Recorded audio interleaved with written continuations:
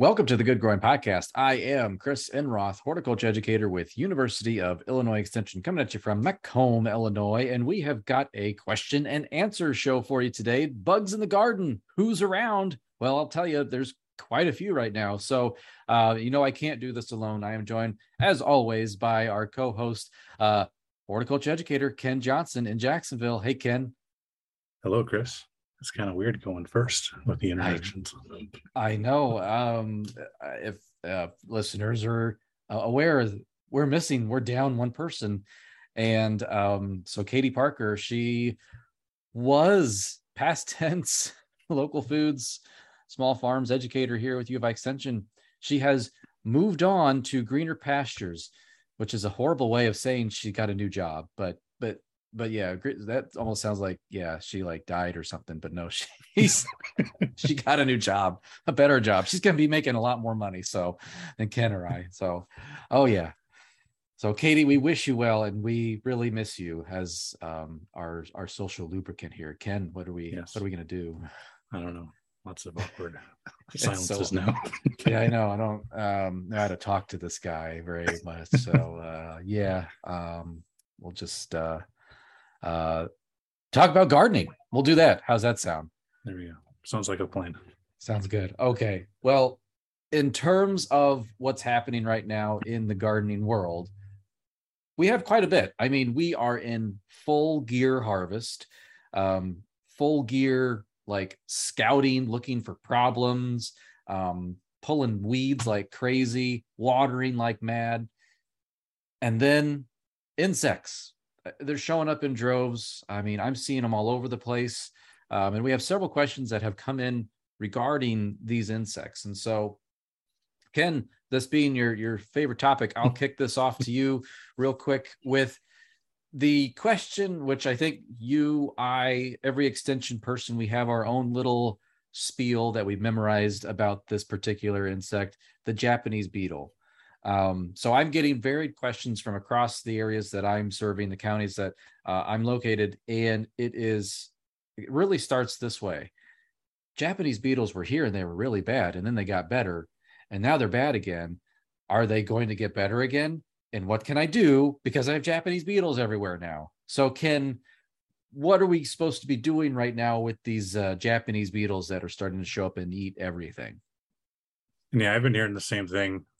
People saying they're seeing a lot more Japanese beetles this year than they have the last few years. So at least here in Jacksonville, they've been out for several weeks now. One of the best ways to prevent issues with them is to go out and get them off your plants when they first start showing up. The better job you do controlling them early in the year, or early in the season when they're showing up, the more success you're going to have long term with them coming to your plants. Because as they start feeding, they'll damage the plants. Those damaged plants will release chemicals that's going to attract more beetles, which causes more damage, and it just kind of balloons after that. So typically, if you do a good job keeping beetles off your plants for the first several weeks, typically you have less damage down the line. And that can be going out hand picking if you've only got a few plants that are going to be affected. Go out early in the morning when they're not all that active. When they disturb, they'll drop to the ground. So you get a bucket of water, put some soap in there. The soap's not going to kill them. That's just to break the surface tension so they sink, and just tap them in there. You can, if you don't want to touch them, you can throw them in there.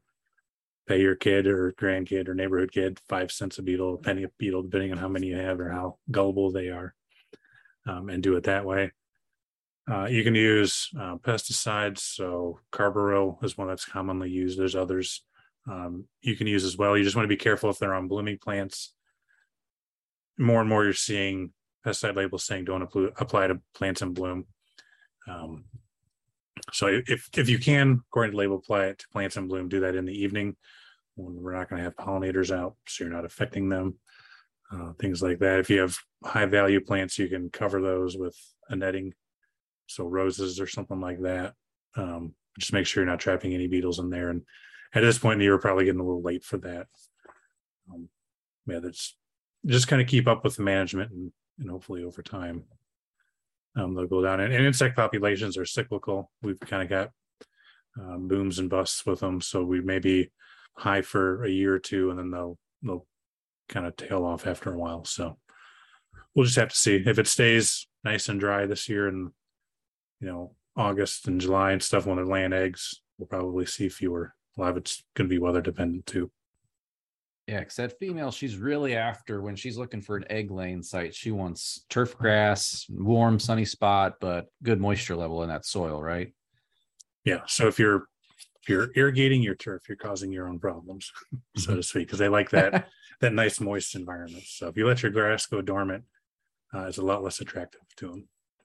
Yes, yes. I was walking by, scouting the garden, as we should be doing, scouting early in the morning, and I walked by my dahlias. I have them in some pots, and I just put them out wherever in the garden, kind of nestled in amongst some ornamental grass.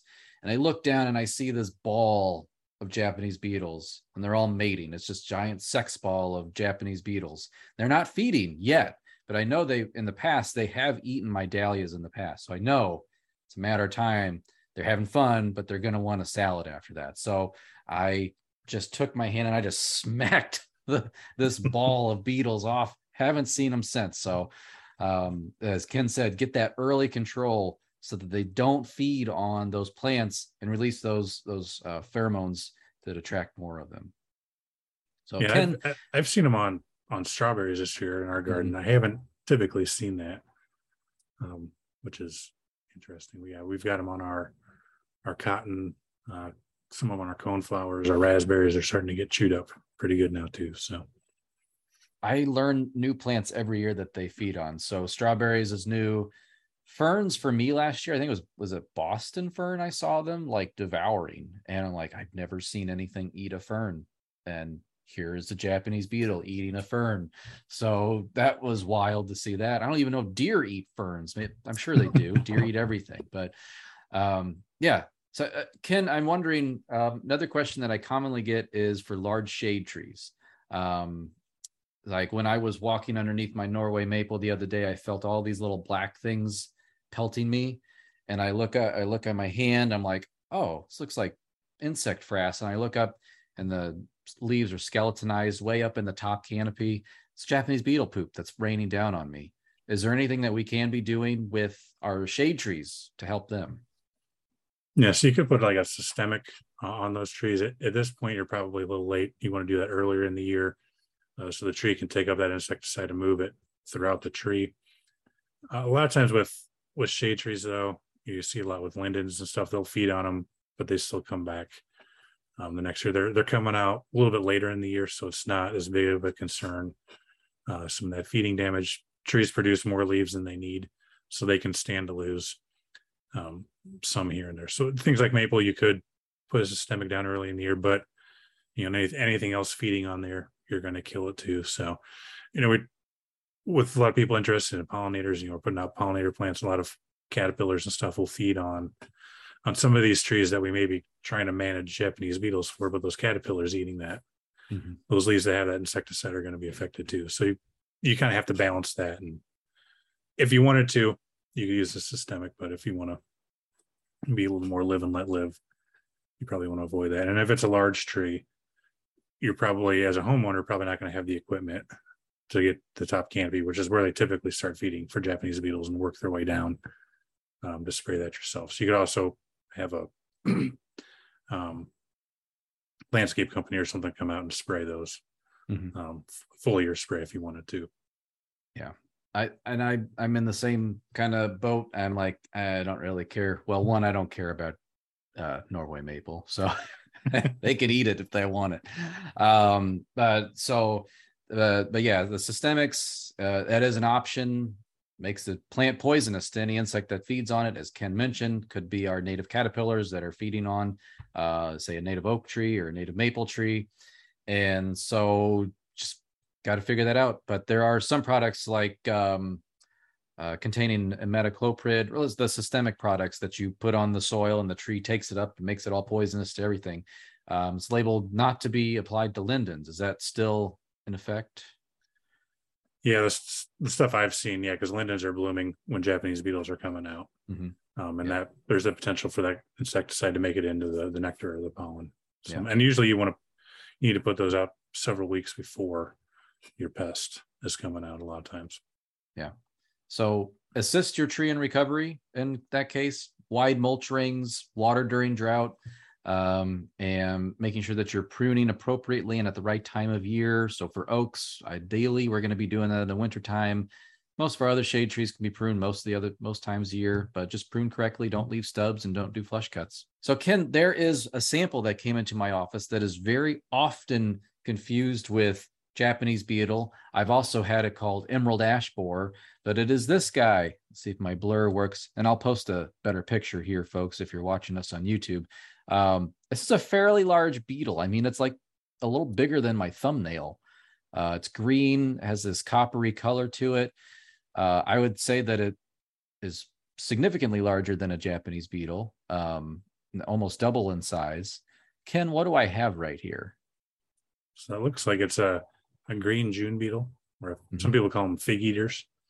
Those can be issues on fruit trees. Sometimes you hear about them, especially like your stone fruit, peaches, and things like that, getting onto them and feeding on them. Now, one cool thing about those is that the larvae actually crawl around on their back. So if you see a larva upside down crawling around, it's probably the larva of one of those guys.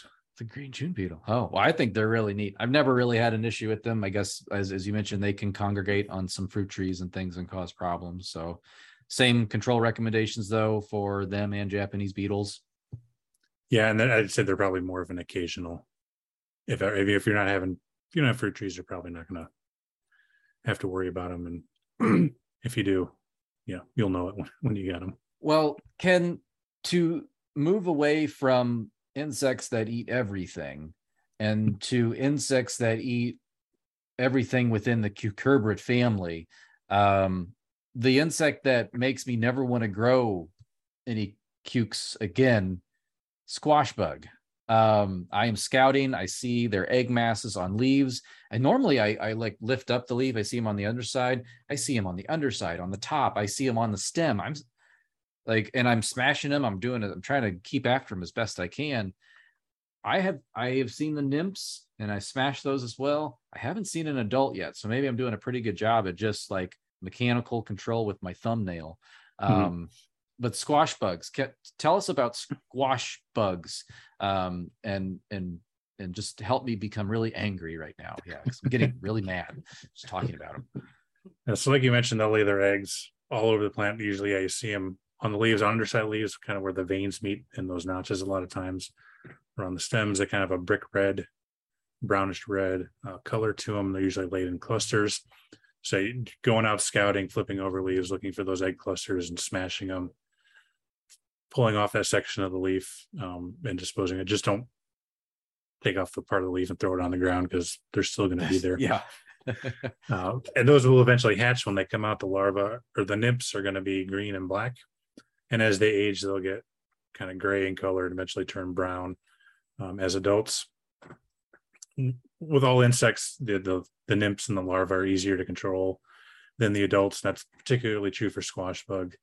A lot of the chemicals that you're using as a homeowner don't really do much, if anything, to the adults. So if you are going to be spraying for them, you want to get on that as soon as they start showing up to try to get rid of those before they can mature. And they've got the piercing sucking mouth parts, kind of like a straw. So they'll stick that into the plant and suck out juices. They'll get on fruit. 1 year, forgot to get one of the pumpkins we were growing out of the garden. And went out there and you can barely see the rind anymore. There's so many squash bugs because we had pulled all the plants. It's kind of cool looking, but I wouldn't be too excited if I actually wanted that pumpkin. But yes, so they can cause that pumpkin. Yeah, they can cause quite a bit of damage. They can cause wilting, and they're getting on the fruit, your pumpkins, your squash, whatever. They're all that feeding holes that opens up entry areas for pathogens to get in, so you can start getting rots and stuff in there. So for management, going out scouting, picking them off, if you start seeing the nymphs and stuff, there's not too many, you can smush them. But if you got a lot of plants, you probably want to start looking at spraying. You can, when you're done growing in the fall, do a good job cleaning up your plant debris. They'll overwinter in that plant debris and stuff. So good sanitation with that. During the growing season, you can put out boards or something like that in your garden, and they'll congregate under there at night, and you can go out in the morning and dispatch of them however you wish, whether that's smushing or spraying. But kind of give them that hiding spot, then you can go out and destroy them and stuff. So, and you could also use things like early in the year, you could try things like floating row covers or something on them to try to keep those adults off of them so they don't lay eggs.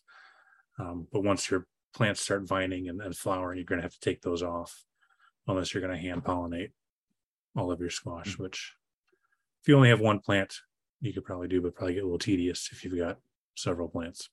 Yeah. I would say most of the time I typically recommend a liquid formulation when it comes to an insecticide. And to be very careful when you are applying that around flowers, because even this morning I was out very early and I looked down, and spending the night inside that flower was, I believe, a squash bee. So a pollinator. And so if you are applying an insecticide, yes, we want to try to keep our plants alive so that they can produce pumpkin or zucchini or whatever it is. But we also want to make sure that we keep the pollinators around, because we need them to do the pollination, or you're out there with a Q-tip or a toothbrush, as Ken described, pollinating yourself. So insecticide applications in the evening, useful. Be careful of flowers, because there's probably might be a bee spending the night in there. And again, in the evening, fewer of our insects are active. It also does give you a little bit more residual control because we don't have the UV light breaking it down as quickly. So it also beneficial in that regard, especially if you decide to go with an organic product, because organic products, and they see the sunlight, the UV light, and they just start breaking down immediately. It's like, sunlight, I have to no longer be here because I'm organic compound, and that's what UV light does to organic compounds. So just keep that in mind. An evening application, really, really useful, not only for minimizing damage to our pollinators and beneficials, gives you a little bit extra residual. So, yeah. And another thing, if you've got plants that are going to be spraying, you can take those flowers off. Mm-hmm. They're going to be close to opening or have opened. That may have bees in them. You could, if you've got enough plants, you maybe spray half one night, take those flowers off, and then a day or two later, remove the flowers from the other plants and spray. So you're not potentially having that residual on those flowers. They're going to be opening up that next day. Yeah. I made that same suggestion to someone on Japanese beetles, and they had them all over their roses. And I said, just prune off all your flowers if you're really intent on spraying to control these beetles. And the person on the phone, they probably thought I was crazy. They're like, what are you talking about? Cut my rose flowers off? Why would I do that? I was like, well, explaining about pollinators, and they're going to be attracting insects. And so I think I might have convinced them, like, hey, if I prune all my rose flowers off, I'll spray, I'll kill the Japanese beetles, and there'll be a new flush of growth, because these were knockouts. They don't stop blooming. So that is a good strategy. And your squash flowers are edible. So have a salad with some squash flowers on. Just eat them. Deep fried squash flower. That sounds good. That's what makes something healthy not healthy. Hey, Ken, I gotta say, I was scouting, as we all should be doing, getting my head right down there in the plants, and I came across this beautiful red, brown, clear-winged moth, and she was just sitting on the leaves. What the heck was that? On your cucurbits? On my zucchini, actually. Yeah. It's probably your squash vine borer, which I have also seen. I was out scouting, and I probably got a lot more excited than I should have to see one flying around. But yes, so those are out and about now. And I'm actually doing our blog post for this week is going to be on squash vine borer. So I don't know if we can give too much away. You may have to just read that and find out for yourself. I think, folks, you just need to go check out the Good Growing blog at go.illinois.edu/good growing. Because if you haven't seen the blog yet, you're not living the high Felicity gardening life. Is that a thing? Or is that a movie title? High Fidelity? I don't know what I'm saying. Hang on. Let's back this train up. Where's Katie? Where is Katie? Katie, come back. I don't know what's happening right now. You're not here to correct us. We don't have anyone to keep us in check.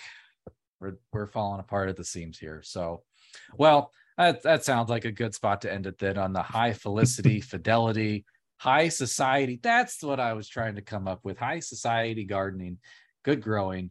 By high society, I don't, that is not a thing. So it's just a good blog with good information on it to keep you growing. Good. Well, that was a lot of great information about some of the bugs attacking our gardens this time of year. Next week, we will be back with a Garden Bite episode, I do believe. So this week, the Good Growing Podcast is edited by me, Chris Enroth. Special thanks to Ken. Thanks, Ken, for sticking around with me. Thank you for sticking around with me. And Katie, we miss you. So best wishes in your next job, and please buy us lunch next time we see you. Well, Ken, now what do you do? Who am I thanking? Listeners. Oh, that's right. Thank you for what you do best. As listening, if you're watching us on YouTube, and as always, keep on growing. What he said. That's great. Perfect. All right. Yeah, that was good. We got it. I'm using that one.